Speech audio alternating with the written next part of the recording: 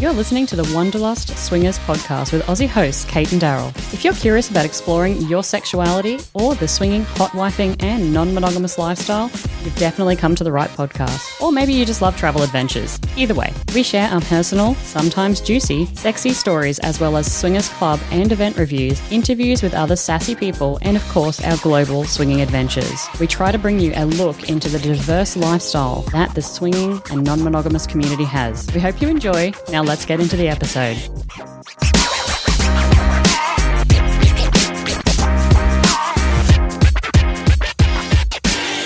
G'day everyone and welcome to a new episode of the Wanderlust Swingers podcast. I know we have been a little bit MIA lately. We bought a house, we've moved 5 times in a couple of months, and then we traveled, and I also was in the US for like 3 weeks, traveling around, attending a We Got a Thing event, hosting my own Libertine events in Portland. It has been absolutely hectic. Today's episode is part of our newly released health series. Over the next few months, we are going to be interviewing a number of health experts within the non-monogamous lifestyle space. This is going to include things like today's episode, sexual health, STIs. We're going to talk about mental health, physical health, all of the stuff, women's health. This is all coming to the Wanderlust Swingers podcast. We're going to sprinkle these in over the next few months, because I wanted to spend some time focusing on health within the lifestyle space and trying to bring you guys actual experts and sexperts in the field. So it's not just Daryl and I rambling on a podcast. So I hope that you enjoy this first part of the health series. I'm interviewing Robert from Shameless Care. Now, Shameless Care, of course, is the security sponsor for the Libertine Events Miami event coming this October 2023, and we're really happy to have them on board. They are a lifestyle health organization by people in the lifestyle, so supporting us through erectile dysfunction medication as well as STI testing within the United States. Also coming up in the episode, I have Dr. Stoa, who's actually an OBGYN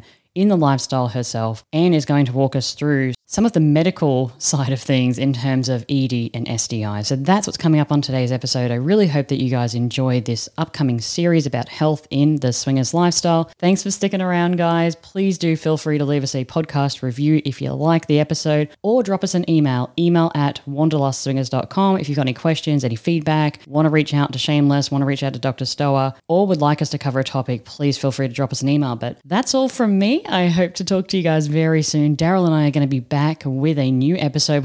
It's called 2 Men and a Tiny Robot. So that's coming very, very soon. We're going to talk about our Dutch friends here finally on the podcast. And we've got some other things coming up too, including anxiety for me at a recent event where I was feeling quite overwhelmed. So you guys aren't alone. If you're attending events for the first time, or even like me, 8 years into the lifestyle, these are all really healthy, common feelings that we have. So without further ado, here is the episode. I hope that you guys enjoy it. G'day everyone and welcome to a very special episode of the Wanderlust Swingers podcast. I'm joined by not one, but 2 very influential, very important people. And yes, we are going to be talking about a really important topic today. We're talking about sexual health, we're talking about STIs, we're talking about erectile dysfunction. So joining me on the line right now is Robert. Robert is the founder and director of Shameless Care, a lifestyle health organization by people in the lifestyle for people in the lifestyle. This organization focuses on erectile dysfunction and comprehensive STI testing. Robert has been in the lifestyle for 15 years, guys, with his partner, and is currently based in Chicago.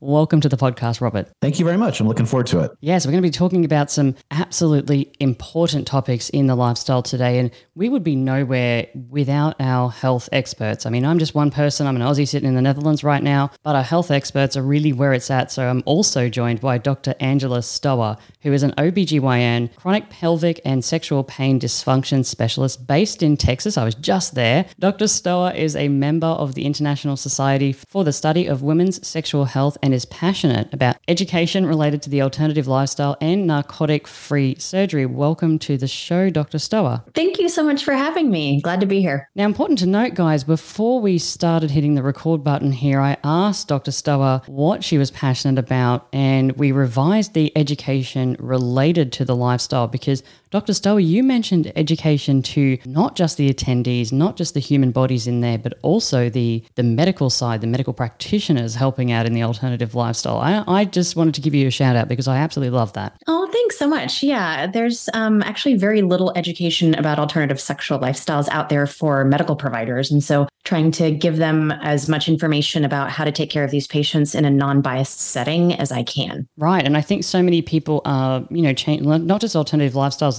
in the sense of non-monogamy, but people are really changing their sexual identity, ways that they are coming forward, how they're identifying. And I think some of these conversations, particularly as it pertains to STIs, sexual health, we're talking about the bits and the bobs and the birds and the bees and everything like that. I think it's really important to keep up with understanding how people are presenting in 2023. So thank you for doing the hard work on the ground there. Oh, thanks. Appreciate that. Now let's get to know the people on the phone at the moment. Robert, you've been in the lifestyle, I mentioned before, for a whopping 15 years. You have probably seen some massive changes in the lifestyle. So straight off the bat, I'm just curious what you think the biggest change that you've seen in 15 years. Well, that's a great question. And neither one of them really have much to do with our topic tonight, but it's the truth. And one is much more of a focus on consent. It used to be 15 years ago, you would get a new club membership tour here in the United States at some club in Chicago or Los Angeles or something like that. And the tour guy would say no means no. That was kind of the beginning and the end of the consent talk. And now there's clubs doing consent instructional videos and all sorts of really neat things about explicit consent, which is not touching anyone at all unless you've specifically asked and gotten a verbal yes. So I think that's just absolutely night and day difference over the past 15 years.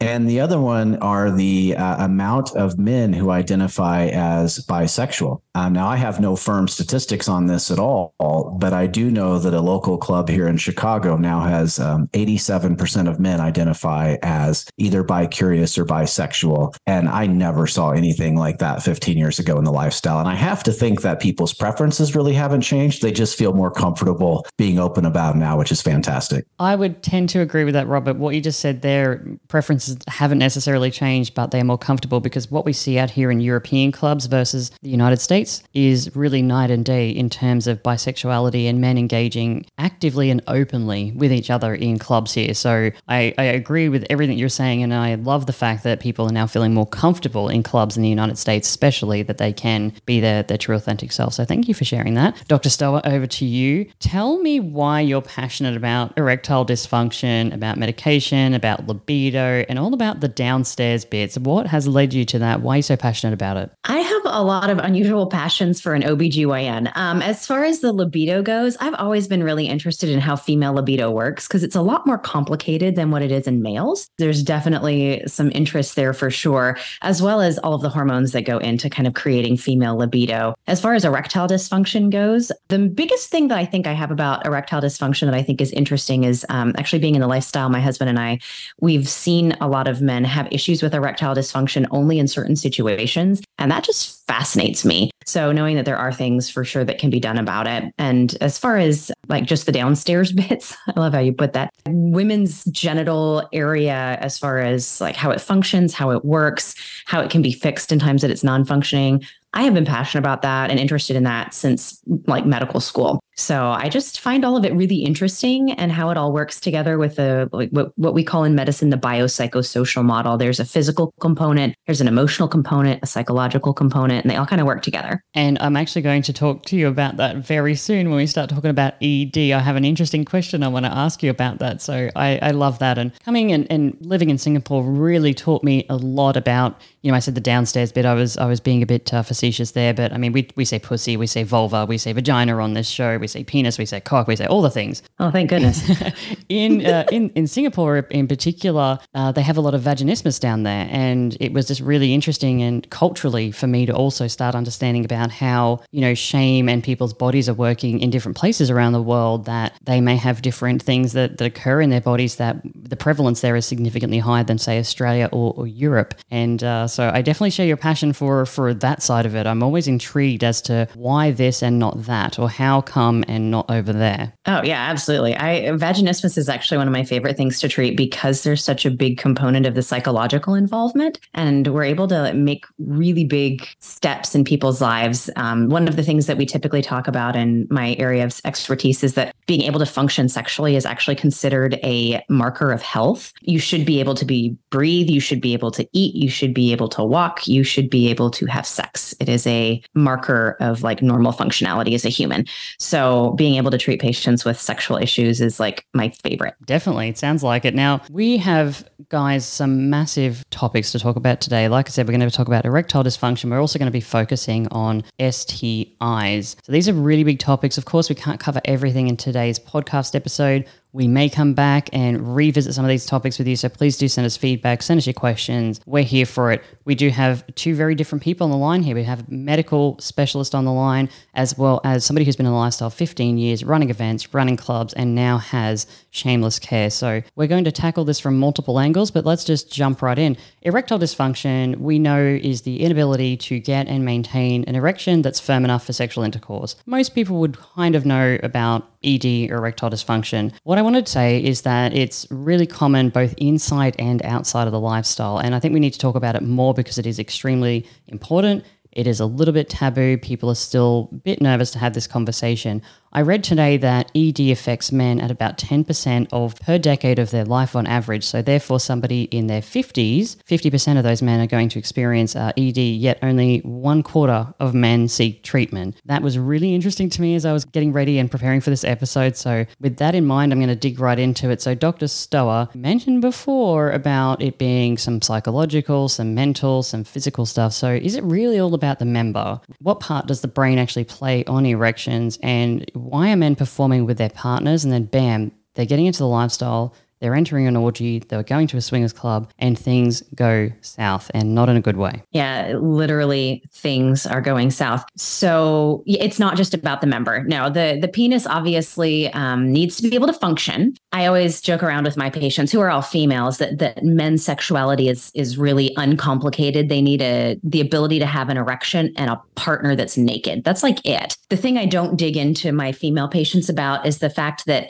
being able to have an erection in males is actually somewhat complicated. You have to have the right blood flow. You have to have the correct set of like hormones going on. Everything needs to be functioning physiologically. But then on top of that, there is a huge psychological component to erections in men, just like in women. In order to feel comfortable enough to have an erection, a man needs to feel comfortable in his own skin, comfortable that he is able to produce what needs to be done during sex. He needs to feel comfortable with the people that are there in the room. He needs to feel comfortable with his member's ability to function as well as its size. Guys who are like super self-confident in like every other area of their life can walk into a lifestyle situation for the first time and cannot get an erection. And it is 100% psychological in those situations. So yeah, it's not uncommon for men to be able to perform just fine with their partners and then enter a situation that feels uncomfortable and And do you think that stigma of maybe talking about this, or, you mentioned that people there have,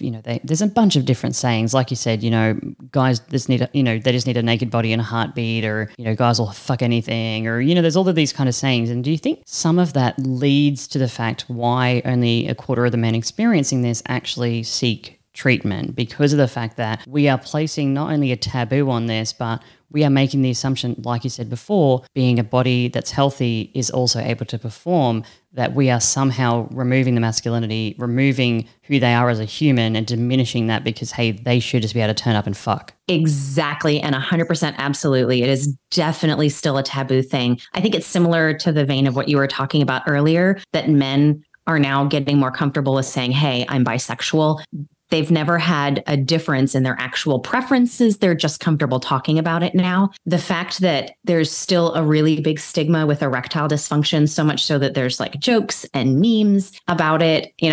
My husband and I even joke around. We call really big muscle cars with like the big vroom vroom engines, we call them EDs. My kids don't know what that means, but we're joking around about the fact that a man who owns that kind of a car obviously has something they're compensating for. And, bad on me, because it's absolutely true that it is a taboo thing to admit that you're not functioning sexually as a male, even more so potentially than as a female. Well, a lot of the time we talk about the fact that, if women are having, issues or even just body changes, menopause is a big one for this, but we can, fake it till we make it. We can grab a bottle of lube. No one's really the wiser. Whereas guys, it is literally just out there for everyone to see, and I think that's why there's such a massive difference in how we approach whether or not our body parts are considered working, whether they're doing a great job, whether they're kind of mediocre at best, and I think as women, we have the ability, if we wanted to hide that. And I think that's why a lot of women don't necessarily come forward about certain things that are happening in their body, and we're going to dig into STIs and stuff later. But men, it is just absolutely on a showcase. If you're in a swingers club, if you're at a lifestyle event, there's really no hiding that, right? Absolutely not. It is hard to miss if a man's having trouble maintaining and or getting an erection in a sexual situation like that. I can only imagine how embarrassing that must be. Right, now let's change pace a little bit. So we've heard about the medical side of it, but Robert, 15 years in the lifestyle, you've run events around the USA, you've been a club owner, you must have noticed a lot of men having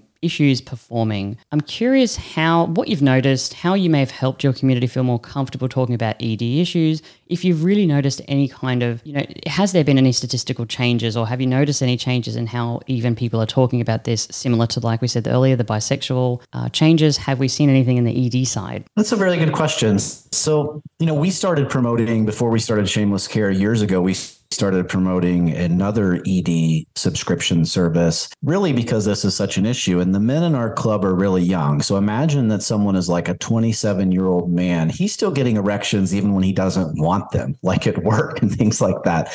Those times have long since passed me by at my age now, but I remember what it was like to be in my early to mid 20s, and the thing is just going off all the time. And so having erectile dysfunction in a swinger club is just the last thing that they think is ever going to happen.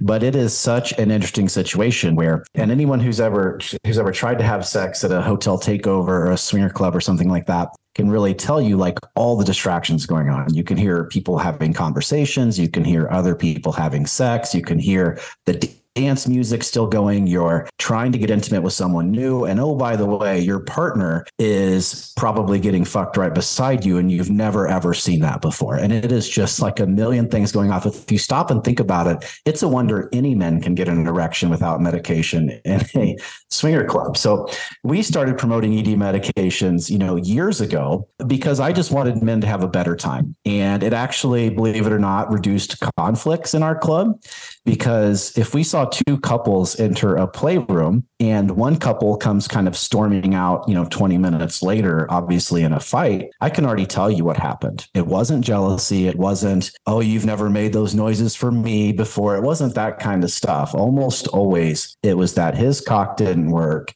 and he didn't react well to it, because it is sort of a shocking situation, to say the least. It's kind of something, the last thing they thought was going to happen, and then suddenly becomes sort of their worst nightmare. And so that's why we started promoting it years ago. And I do think that it's become something that is people enjoy talking about, and particularly the women enjoy talking about it, in our club as well. So you asked the question, why don't men seek treatment? And I think first it's really important to discuss the downside of men not getting treatment. So I think that men almost always do seek treatment.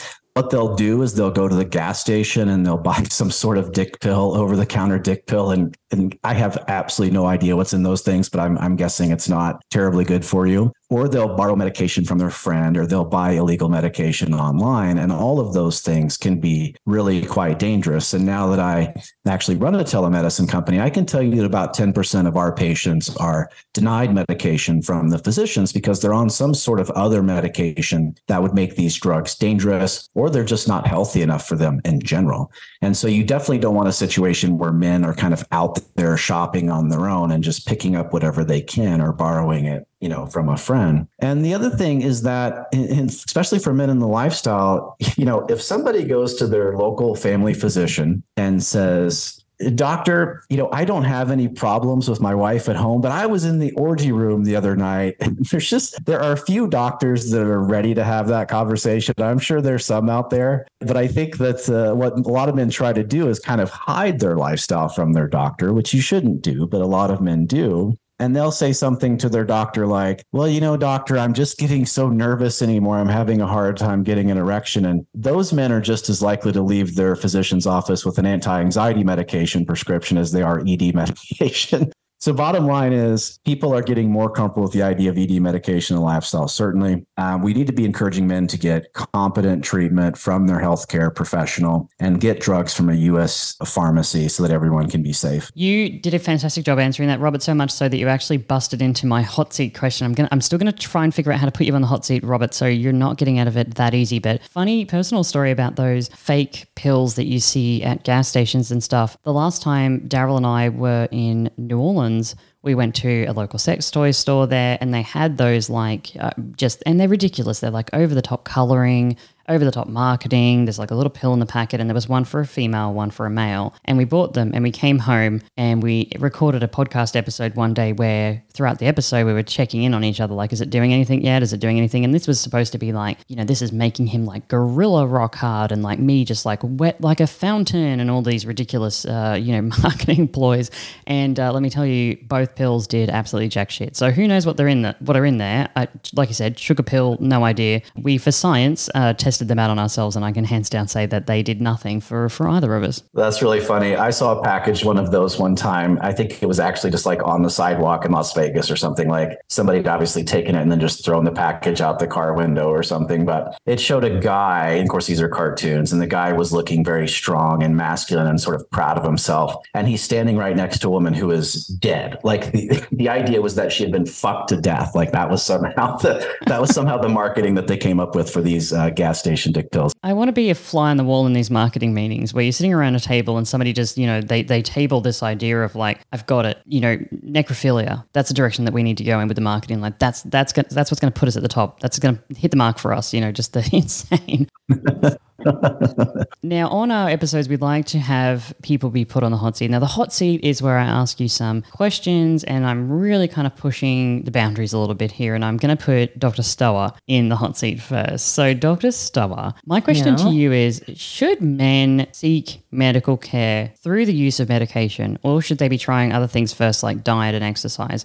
Oftentimes when we present symptoms to a medical professional, they will look at the cause of the issue and try to find some generally alternative method of treatment. And I know that you mentioned earlier the narcotic-free surgery. So I'm kind of interested on the hot seat what your position is on men seeking medical care. Which direction should they go? Should they be walking into their physician, or should they be going online straight away and saying, I need erectile dysfunction medication? What are the kinds of questions that they should be talking about, asking? Let's put you on the hot seat. What are your thoughts? I'm going to answer yes to both of the questions, as in you should be seeking medical care and you can also do things outside of medical care. It's never going to hurt to exercise for like anything. It's good for your heart health. It's good for your bone health. It's good for sexual satisfaction. Someday we need to do a whole thing on just why sex is good for you. Got all sorts of things in that list. But being on the side of trying to do things with the least amount of medications, there are some things that actually have studies on them, oddly enough, that do help with erectile dysfunction as far as like herbs and supplements go.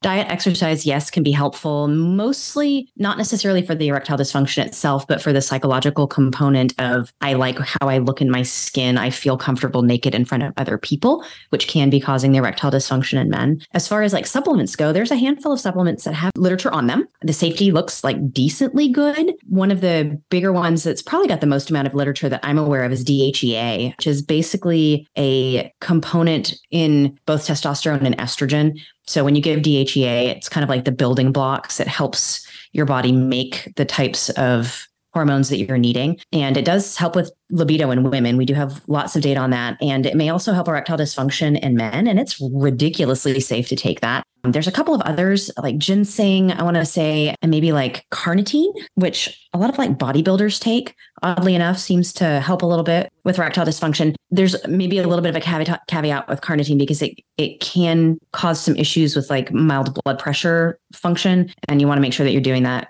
like safely. Some other ones that have a little bit of data on them, but not potentially enough for us to say, hey, this is completely safe, like Yohimbe. But there's a lot of supplements out there that people like have tried and have looked into, like ginkgo biloba, et cetera. And we don't have a lot of data on those, and those can actually be kind of like scary. Ginkgo has a blood thinning effect, and people who have blood pressure issues, hypo or hyper blood pressure, you can have pretty bad side effects related to that one. So There are some herbs, there are some supplements that do have some data on them. I would definitely look into seeing your doctor and asking them about those particular herbs in your particular situation. As far as medications go, I'm always like a big proponent of ask your doctor. And I'm also a big proponent, as Robert said, of telling your doctor about your lifestyle. Your doctor may be a little bit shocked on the front end, but a lot of times after a little bit of like adjusting to the idea, they'll look up stuff for you.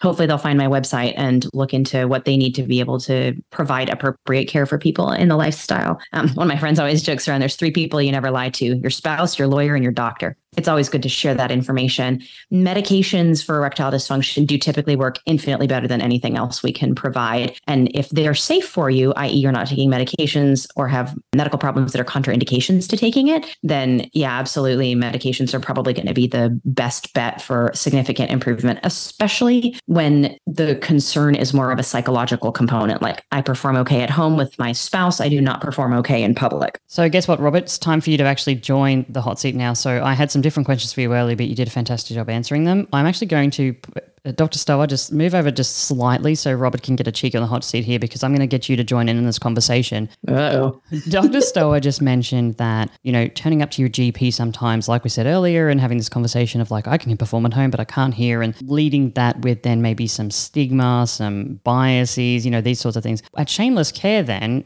how do you make sure that your doctors, that if I was going to go online right now and set an appointment and do my virtual appointment to get my medication, how are your doctors briefed on this? What do they know about the lifestyle? How do you make sure that, they truly are understanding the other person on the other end of the virtual meetings perspective? Well, everybody on our medical team has certainly reviewed our website and has gotten a brief from me personally about, now I can't interfere with their medical decisions. Obviously, these are all independent contractors licensed in their states, and what they say goes in terms of what they choose to prescribe to somebody or not. And I certainly don't interfere with that. But what we do talk to our medical team about is making sure that they are supportive of people's lifestyles and very receptive to the things that, people tell them, and that they understand that anxiety can certainly cause erectile dysfunction. That is one of the key things. I know we're going to talk about STI testing later, but the biggest one that we struggle with on our medical team is talking to them about the reasons for throat swab testing with STIs. And that's actually why we started the company, is because, and that's why I love the doctors work so much about educating healthcare providers, because that's the whole reason why we started the company. Was there seems to be a shortage of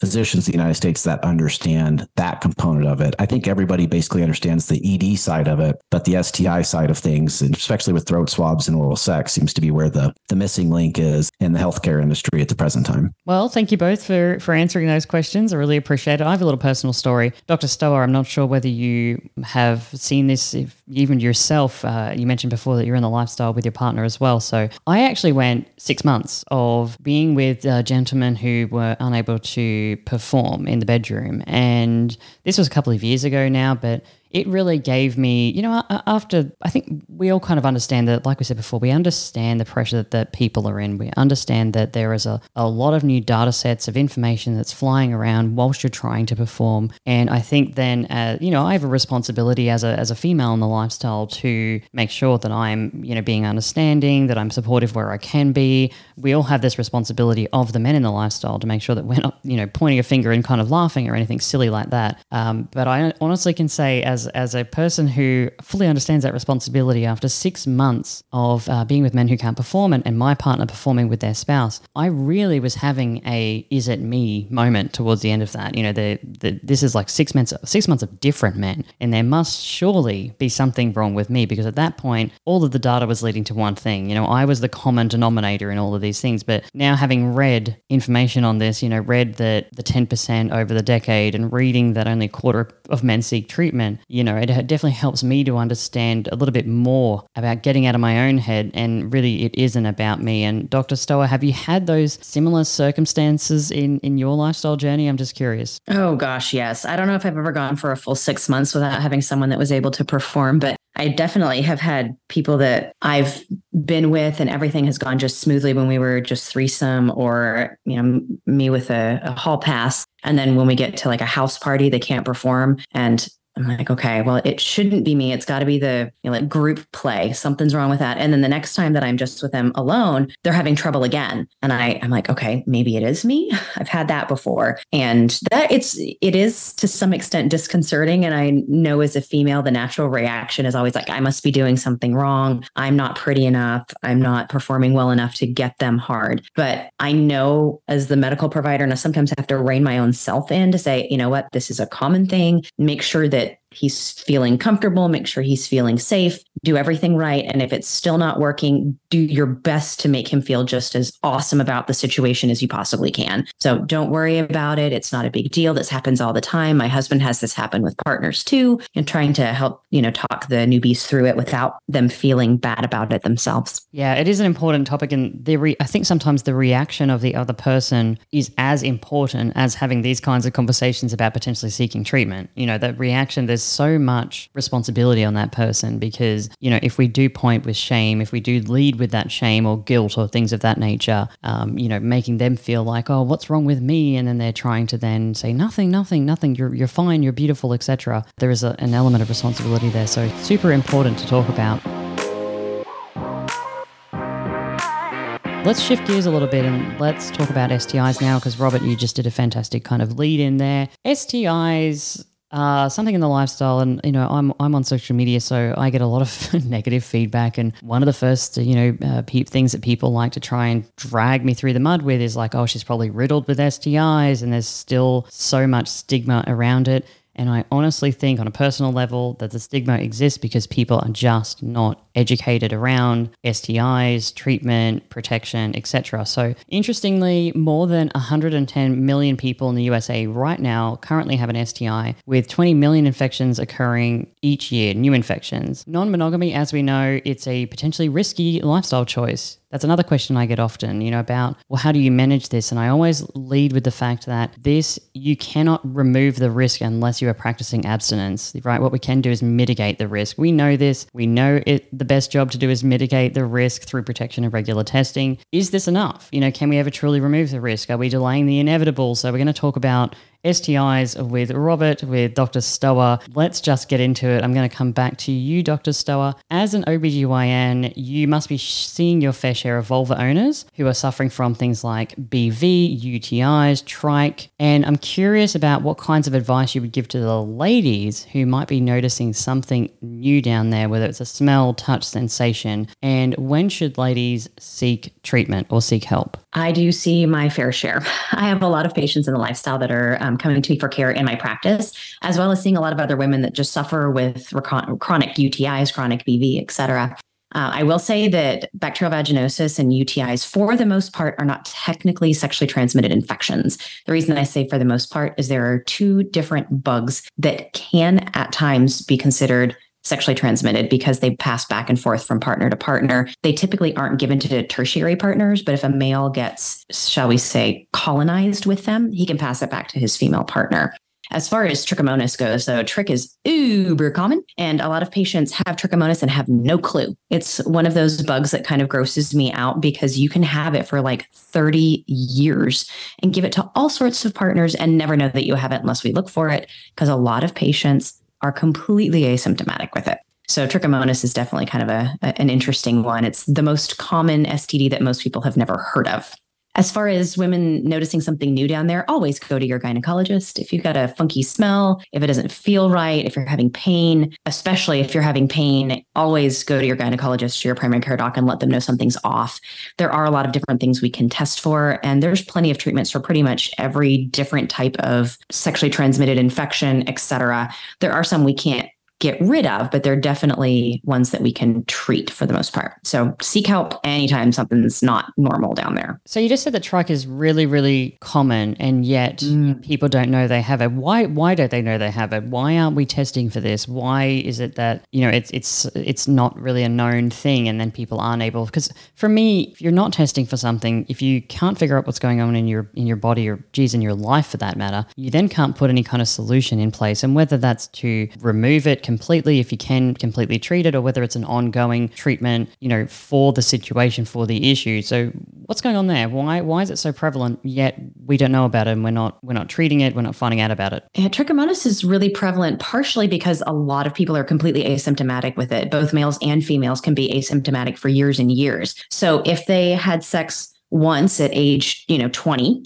per se, and caught trichomonas and they've never been symptomatic with it, their partner when they were 23, the next one when they were 24, and then their marriage partner when they were 27, they get into the lifestyle at 30, they still have trichomonas and nobody's looked for it. And now they're finally, after 2 or 3 house parties and a, place downtown and maybe a cruise or something, finally getting STD tested. And they finally suddenly find that they have trichomonas. And then at this point, we have no clue how long they've had it, who they caught it from. And if they've never been symptomatic with it, they've never necessarily thought to be treated for it. So that's one of the biggest problems with trichomonas. The other problem with trichomonas is because it doesn't cause a lot of trouble.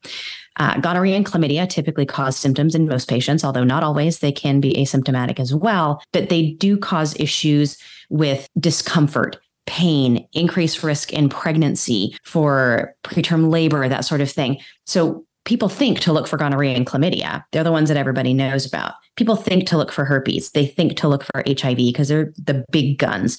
But things like trichomonas, they're really common and they can be symptomatic in one person and not in another. So it's one of the things we definitely should be testing for. Most OBGYNs will think to test for trichomonas, but I will tell you, not all of them do. And a lot of primary care docs I know have never thought to test for trichomonas. And that kind of leads me into what I was about to just mention. Again, a little personal story, but as I'm thinking about the different places around the world that I've lived, in Australia, in Singapore, Croatia, here in the Netherlands, and I've also been tested in the United States if I've been living there for a while or traveling, extensively throughout the US. And I think back to the list, when they give you a list and they say, what do you want to be treated for? Some people sell packages, some people sell it ad hoc, you can buy it a la carte, etc. And thinking about some of these testing mechanisms, I'm thinking back to Singapore especially. When you went in to get tested, they tested for, I think, HIV, maybe chlamydia, maybe gonorrhea, and that was basically it. There was no herpes testing, hepatitis testing, HPV, none of that was on there. You had to specifically seek it out. And certainly I never remember being on there, at all. So I think that, for us in the lifestyle, I think one of the takeaways from this conversation is truly what is actually being tested. It's something that I always say online, like, is it really comprehensive testing? I mean, you can say to somebody, I'm getting tested, but does that really matter if you don't know to what level? If you're getting tested for just one thing versus, a plethora of things, they're not all made equal, right? And so I think that for me was a real awakening moment when I started to travel, when I started to see how different countries, different organizations approached this. I realized quite quickly that maybe some of these conversations I'm having, like, they're good conversations to have. What's your testing regime? Are you getting tested? But, if I'm paying for a comprehensive full panel testing and I'm getting that done and I've got a lot of assurances my side, maybe my partner doesn't, my partner in the lifestyle isn't doing that as well. Yeah, that is a really big problem. I mean, even just in my personal practice, I'm one of 5 partners. The other 4 don't do the same testing panels that I do. Right. Do people push back on that? When you're recommending more comprehensive testing, do they say, well, but my doctor down the road only ever tested for HIV and, gonorrhea. Why do I now need to do all these additional tests? Yeah, I get pushback on it a lot, actually. I typically try and describe to the patients why I'm wanting to do the testing, and then I let them decide. A lot of patients, honestly, it's insurance coverage here in the good old United States. Insurance will pay for gonorrhea and chlamydia up to a certain age. They'll pay for what I call full panel testing, which includes hepatitis, syphilis, herpes, and HPV if you're doing a pap smear, plus gonorrhea, chlamydia, and trichomoniasis. And that would be including mouth and vagina. That's typically covered up until like age 24. After that, you have to pay for it. It may be a copay, but still, if there's a copay for 7 different things that I'm screening them for, that can add up in the US. And a lot of patients are like, well, you know what? I'm really just with my spouse. They're saying they're not with anybody else. I haven't had another partner in 2 years. Let's just skip over it. And then we skip over it. I'm not going to tell them that they have to do it because they're the ones having to pay for it. Now, patients in the lifestyle, they're usually pretty easy to talk to about that type of testing, and they're all for it. They want to know for sure that they don't have anything. The biggest problem is when someone else is providing the testing, another provider, and their quote unquote full panel doesn't include herpes, which is super common. Even amongst OBGYNs, they don't test for herpes, and trichomoniasis, which is another one that like, hey, it's pretty rare. Let's not test for that one. They may leave out hepatitis B. Oftentimes HIV gets left out of STD testing panels just because it's super uncommon amongst the general population. But when you dip into certain pockets of the population and the lifestyle, the risks go up. Wow. Yeah. It is really widening of what we consider to be full panel. You might be listening to this episode and you might be thinking, well, I'm doing the right thing. I'm going and getting tested. But I mean, just this conversation right now makes me wonder, well, geez, what was the actual last test I got here in the Netherlands, and was it fully comprehensive, and what did they potentially try to leave out? And, I think, we do carry certain risks in the lifestyle. So we are a very different set of people than your average, I guess, 20, 30, 40-year monogamous couple. And that's to say that there is no non-monogamy happening that is unethical and that they don't know about. So before I shift gears, I just wanted to mention here, while I was researching for this episode, I just wanted to mention that it is estimated that 20 to 30% of women with vaginal discharge have BV. The prevalence can be high as 50 to 60%, especially in high-risk sexual behavior populations, which I would classify the lifestyle as. So again, as Dr. Stower mentioned, if you feel like you need to go and see somebody, please go and get checked. But let's move over to Robert now. So Robert, as an event planner, club owner, and now the founder of Shameless Care, my question to you is, what responsibility do club owners have? I run my own events as well. What responsibility do we have to inform our members of STI dangers? Well, I think something that's really important here is that I don't know that people like to be told about their responsibilities. They sort of bristle at that. So I'll make another argument for anybody out there right now who might be a lifestyle host or that sort of thing. And that is that sex is really, really fun, and it's really, really important. And we live in a very awesome time when it comes to STIs. Kate talked about STI rates increasing and things like that. The truth is that we live in an age when all of them are either curable or treatable for the most part. And that wasn't true 20 years ago. And so it actually is a really great time to be alive, a really great time to be having sex. The testing, although, we've talked about the issues and why the term complete panel and things should go away, but it is really kind of a cool time. What I often tell people, club owners and things like that, is who's in the door, who is coming to these events. But I can pretty much guarantee you that the number one reason why people aren't going and aren't living the life that they want to live is because they're really concerned and afraid of STIs. And everybody should respect those risks and learn about them and things like that. But it's not nearly as dangerous as what people think. And we actually have a guidebook on our website called the Guidebook to STIs and the Lifestyle. And I think anybody who would read that book, and it's written by our medical director, I think almost anyone who would read that book would leave that reading feeling much better about STIs and much better about the lifestyle than they do going into it. So I know most people sell STD tests from a fear-mongering point of view, for lack of a better word, but we almost take the opposite approach because we are so sex positive and just want people to live whatever kind of lifestyle they feel comfortable with having all of that information. And I do feel like the more information people have, the more likely they are to go to a hotel takeover or a hedonism resort or something like that. So I feel like the more we talk about it as club owners, the better people are going to feel, the better testing they can get, and the more they'll go out there and be their authentic self. Absolutely. And guys, if you're interested in getting your hands on that guidebook, I'll put the link in the show notes today, but it is very simply shamelesscare.com. So the link will be in the show notes for you guys if you want to go and check out that guidebook. I'm going to make sure I get my copy of it right now. After this conversation, I'm going to say to Robert, hey, send me a personal copy of that. So I would like to do a follow-up on that and talk a little bit about what's in there, just to see if there's something in there that I need to educate myself on. But I love your approach, not fear-mongering, but more about the positive side of, hey, sex is fun, lifestyle is fun, let's have a lot of fun, but, whilst being aware of what's potentially risky. And I mean, we can say that about the lifestyle in general. Like, you need to be aware of the financial impact. You need to be aware of time away from your family, your kids, your dogs, etc. So, I see it as just kind of another piece of information that we need to have in the lifestyle. Okay, let's now put you back on the hot seat. I'm going to start with Dr. Stower because we just heard from Robert then. Dr. Stower, about testing and testing for both partners, if you are with a primary partner or if you're in a polyquad or a tryout or however your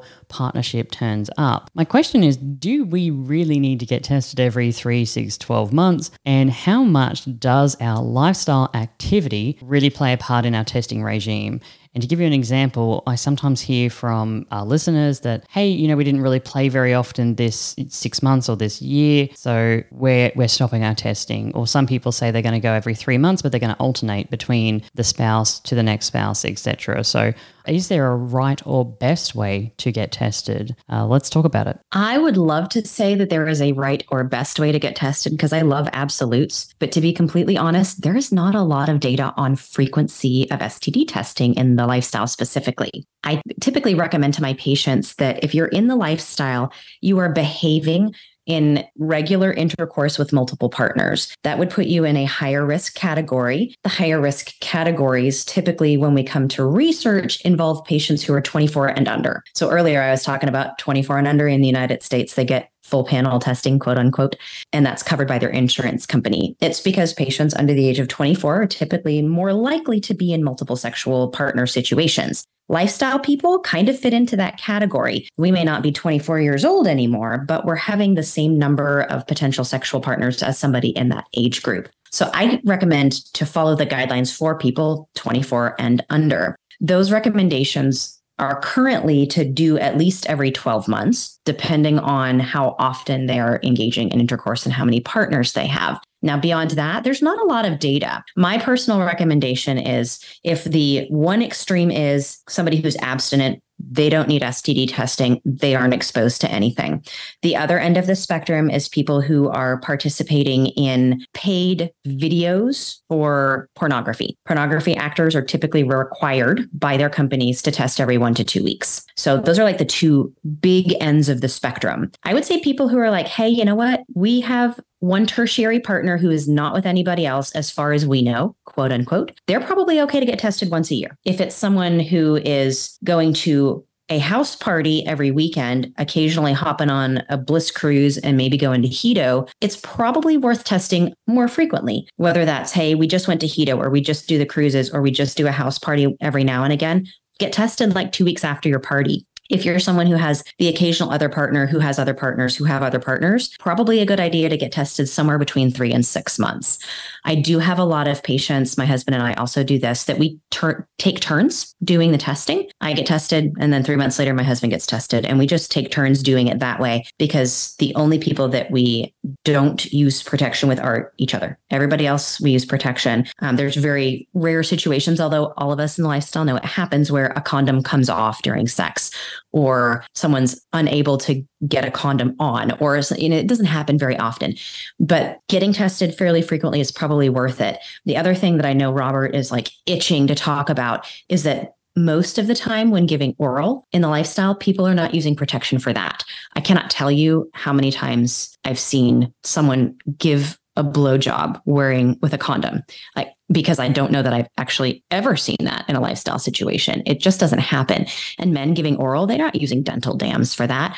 I'm an OBGYN and I've never even seen a dental dam. I don't know what the darn thing looks like other than in pictures. So if you're giving and receiving oral, and that's like your primary version of sexual functioning within the lifestyle, you're definitely going to need to be testing your mouth. Gonorrhea, chlamydia, trichomonas, herpes, HIV, HPV can all be caught and maintained in the oral cavity. So we definitely want to be swabbing the mouth, swabbing the throat, because those things can cause all sorts of trouble, and they can pass from partner to partner via the mouth. So you give oral to one guy, and then 2 hours later, you give oral to a woman, you can transmit chlamydia from his penis to her vagina.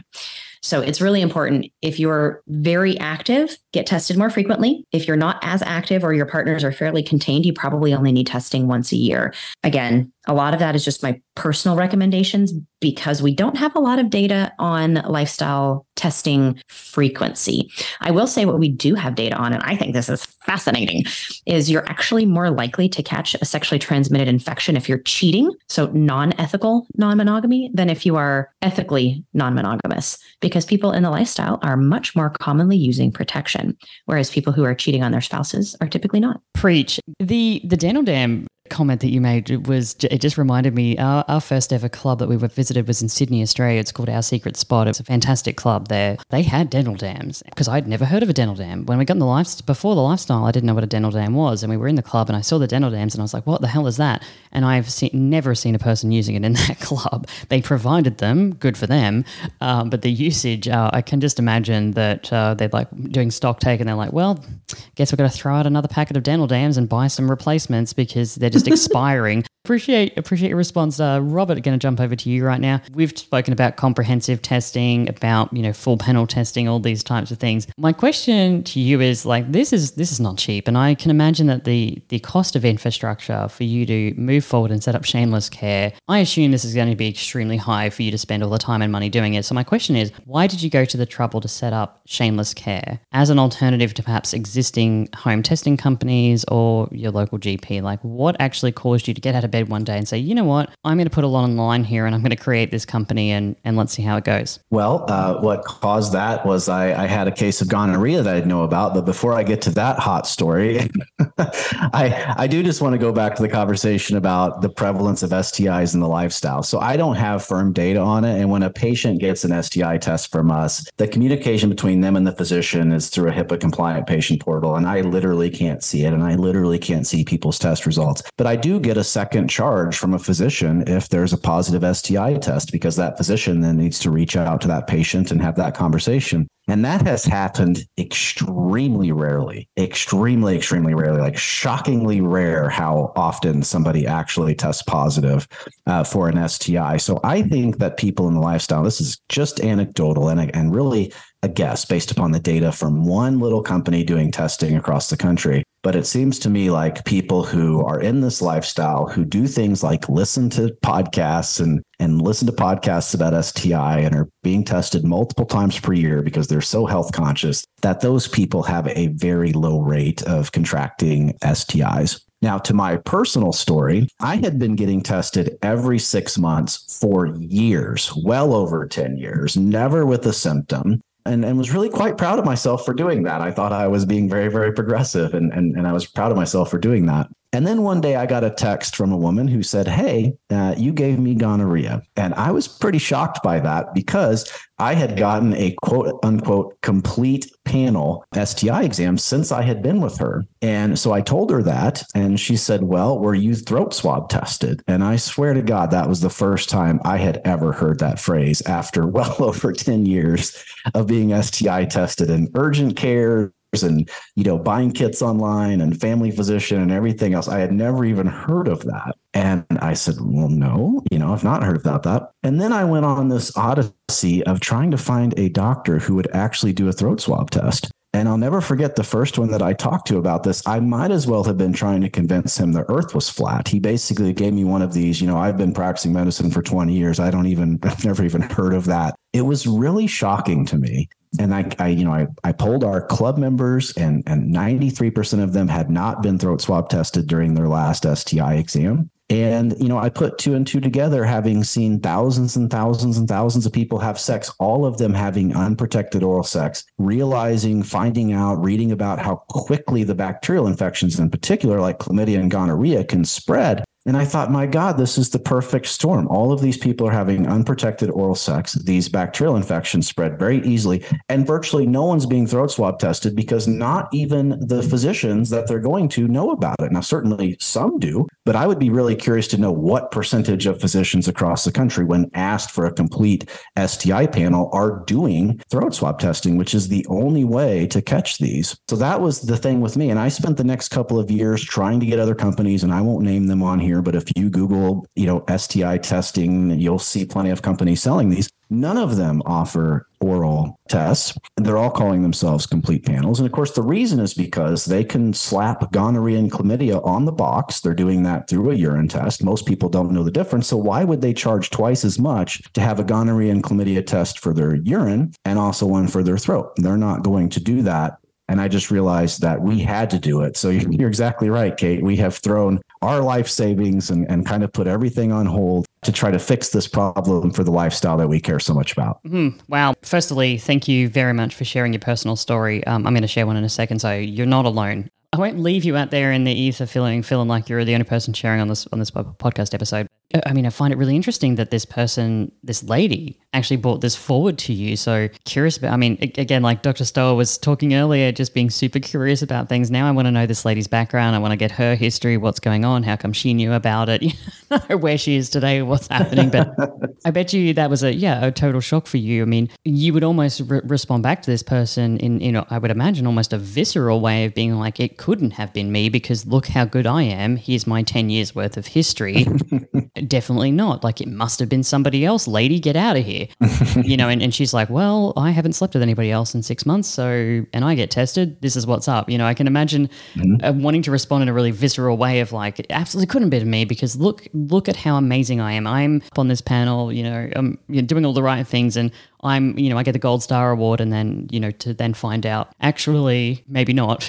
That must have been really shocking. It was shocking, and even more shocking to just think back at, you know, seeing playrooms at Hedo and all these places and all of these people enjoying unprotected oral sex and realizing virtually all of them were going to go home and get tested to make sure they didn't contract anything during their fun vacation and probably not ever be tested for the very place that they're most likely to have an infection based upon their sexual practices. So before we wrap up, I'm going to share a personal story because, again, I don't want Robert to feel out there on his own, but I, a little while ago, was having one of my standard tests and I also had been feeling a little bit bizarre earlier. And again, Dr. Storer, I should have gone to see somebody straight away. And I actually had BV for the first time in my life. Never had BV before. My girlfriends had it. I've spoken to people in the lifestyle and said, hey, I think you need to go and get checked for this. But I'd never had it. And so I received my results back and sure enough, I was positive for BV. And I got to be honest, my first response to that was one of shocked. You know, I was absolutely shocked. And my second response to that was an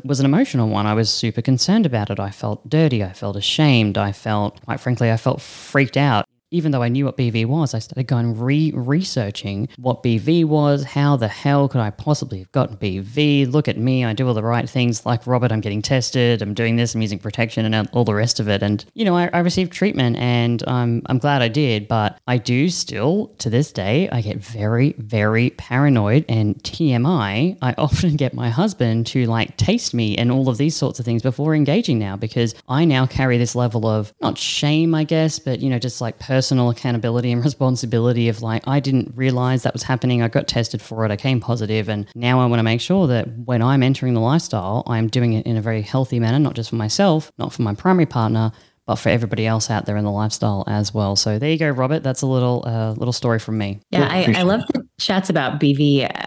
Robert and I have actually had a very long and in-depth conversation about bacterial vaginosis and how and why people in the lifestyle seem to have more trouble with that. And again, most of the bacteria and fungal infections and whatnot that you can get that cause bacterial vaginosis is like a garbage can diagnosis. I know that sounds funny, but there's like 30 different things that can cause BV, quote unquote. And those things are all just things that tend to overgrow when your pH is off kilter. And I think that what happens is one person's pH and another person's pH are not always exactly the same. So I may have a little bit more of one bug growing in my vagina naturally. It's supposed to be there. It's a natural flora than say you do. But if you and I both have the same male sexual partner and despite using condoms, some amount of vaginal flora gets onto the perineum of a male, we may share each other's vaginal flora for a hot second. And that could be enough for one of us to be like, hey, whoa, that's a little more Prevotella bivia than my vagina is used to. And boom, it overgrows. So sharing bacterial vaginosis type bugs, not technically sexually transmitted infection, but it definitely causes some weird pH issues when we share each other's vaginal flora. Thank you very much for sharing that. And yeah, I think we definitely need to normalize all of that sort of thing because Dr. Stower, you and I could talk all day about urinary tract infections and everything else and pH balances and things that go wrong and changes in your body when you're all of a sudden playing with all these different people. I'm also bisexual, so there's that element of it. It's a big melting, mixing pot of everything that happens when you join the lifestyle. But I think for today's episode, I think we've pretty much done the best we can. We've tackled erectile dysfunction. We've tackled some conversations about STIs. Again, we've done as much as we can for today's episode, but this is a very broad topic. Please do go and educate yourselves. But for now, I would like to take a moment to thank Dr. Stower. Thank you so much for joining us and bringing on your medical expertise. We really appreciate it. Oh, absolutely. And if anybody's interested, I do have a website that gives a lot of information about alternative sexual lifestyles for patients. It's called swingingsafe.com. And you can get all sorts of information there and a bunch of videos and stuff. Thank you very much. And that will be in the show notes for everyone today. So swingingsafe.com will absolutely be in the show notes. So please do go and check that out for all of the information that Dr. Stower has collected. And of course, Robert from Shameless Care, thank you for doing the work that you're doing, putting yourself out there, putting your life savings on the line and trying to make the lifestyle a better place. But really, ultimately, thank you for also sharing your personal story and opening up a little bit about your history in the lifestyle. My pleasure. And if anybody wants to go to shamelesscare.com, click on complete panel, you can see what we recommend. Feel free to screenshot that if you have a great relationship with your doctor and medical insurance and you want to just basically walk in there with a screenshot of tests to ask your doctor about. That's absolutely fine with me, whatever works for you and helps people. If anybody out there is using another ED subscription service, and I won't name them, but you probably all have them in mind, we're a little bit less expensive than those, and we directly support the lifestyle by sponsoring events all over the country and being on podcasts like this. So we would certainly appreciate your support and switching from one of those guys to us if that works for you. And if you do that, use coupon code Libertine, and then we'll know that Kate sent you. That's right, because Shameless Care is the sponsor of the Libertine Events Carnival in Miami coming up this October. It is sold out. We are going to have 250 people there who I know are definitely going to be looking after their lifestyle interests, their primary partner and their partners in the lifestyle. So thank you, Dr. Stower. Thank you, Robert. All of the links that we've spoken about today are going to be in the show notes. And we're also going to get that guidebook as well directly off the Shameless Care website and have a look through that. So really appreciate all of your time and we'll see you in the next episode. Awesome. Thank you for having me. Thank you. So thank you again for listening to that episode. Again, that's our first part in our Swingers Lifestyle Health series. I really hope that you got something out of that episode. Please feel free to drop us any emails. I'd be happy to pass them along to Robert at Shameless Care or Dr. Stower. Check out the show notes for today for the links. If you have any questions directly for them, you can also reach out that way. So we'll be back very, very soon. We're getting our studio set up at our home here. It's kind of crazy. A lot of boxes still in my office, but we're getting it done. We are also off to Croatia at the end of this month for a full island takeover. 600 swingers on an island in Croatia. What could possibly go wrong? So stick around. We've got lots of fun stuff coming up for you guys, and I'm really interested to explore some of what's been happening here in 2023 with us. So until next time, guys, have fun, be safe, be your sexy, creative, authentic self, and we will see you on the next episode.